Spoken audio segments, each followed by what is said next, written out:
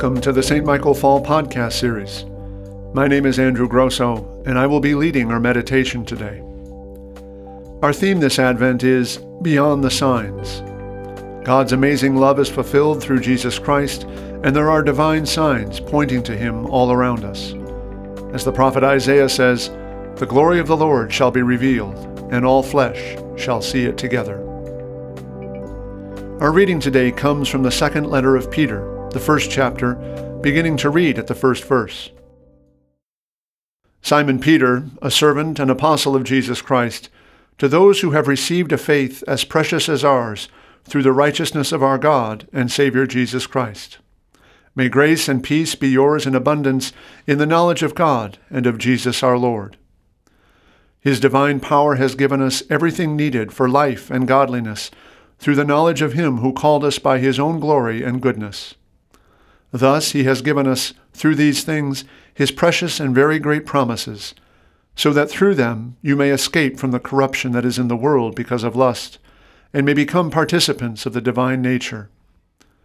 For this very reason, you must make every effort to support your faith with goodness, and goodness with knowledge, and knowledge with self-control, and self-control with endurance, and endurance with godliness, and godliness with mutual affection, and mutual affection with love.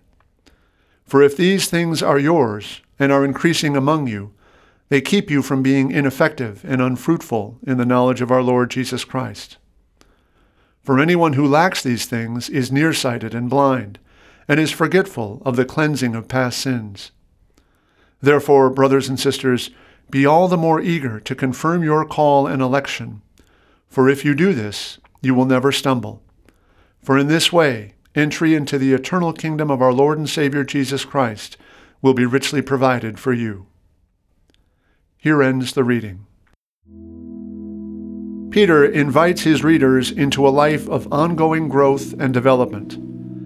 Having learned faith, his readers are now invited to cultivate their faith through acts of goodness. Faithful action will lead to deeper understanding, which in turn will lead to a greater capacity for faith and obedience.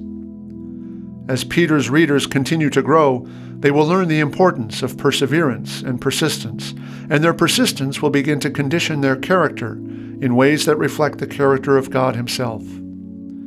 As their lives are increasingly shaped by this process of growth and development, they will find their relationships with one another increasingly marked by mutual affection. Eventually, they will both as individuals and as a community reflect the love of God and be able to serve as ministers of that love in and to the world. This is a wonderfully inspiring vision of the life of faith, but it is also a challenging one. The vision Peter sets before us is one that calls us forward to new levels of faithfulness, new forms of commitment and obedience. This vision helps us recognize that there is no standing still in the life of faith. We're either growing and moving forward, or we're slowly but surely falling backwards, reverting to old habits and old ways of thinking, retreating to a more familiar and more comfortable, but ultimately less mature form of faith. Growing in the life of faith is the condition that makes it possible for us to see the signs of God work in the world about us. As we grow in faith, our sense of the challenges in our lives and in the world changes. Our sense of priority and value becomes more aligned with God's way of seeing things, and we become more adept at recognizing how to meet the challenges of life. Oftentimes, if we find ourselves at a loss in our effort to see the signs of God's work in the world, it can be an indicator we're being called to a new level of faithfulness. What may feel like the absence of God may actually be an indicator that God has gone ahead of us, further down the road that leads to salvation, and is calling us forward to a new stage in our life of faith.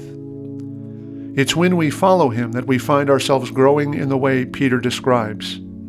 Growing in faith, growing in acts of goodness, growing in understanding, in self-control and discipline, in perseverance, and ultimately in love.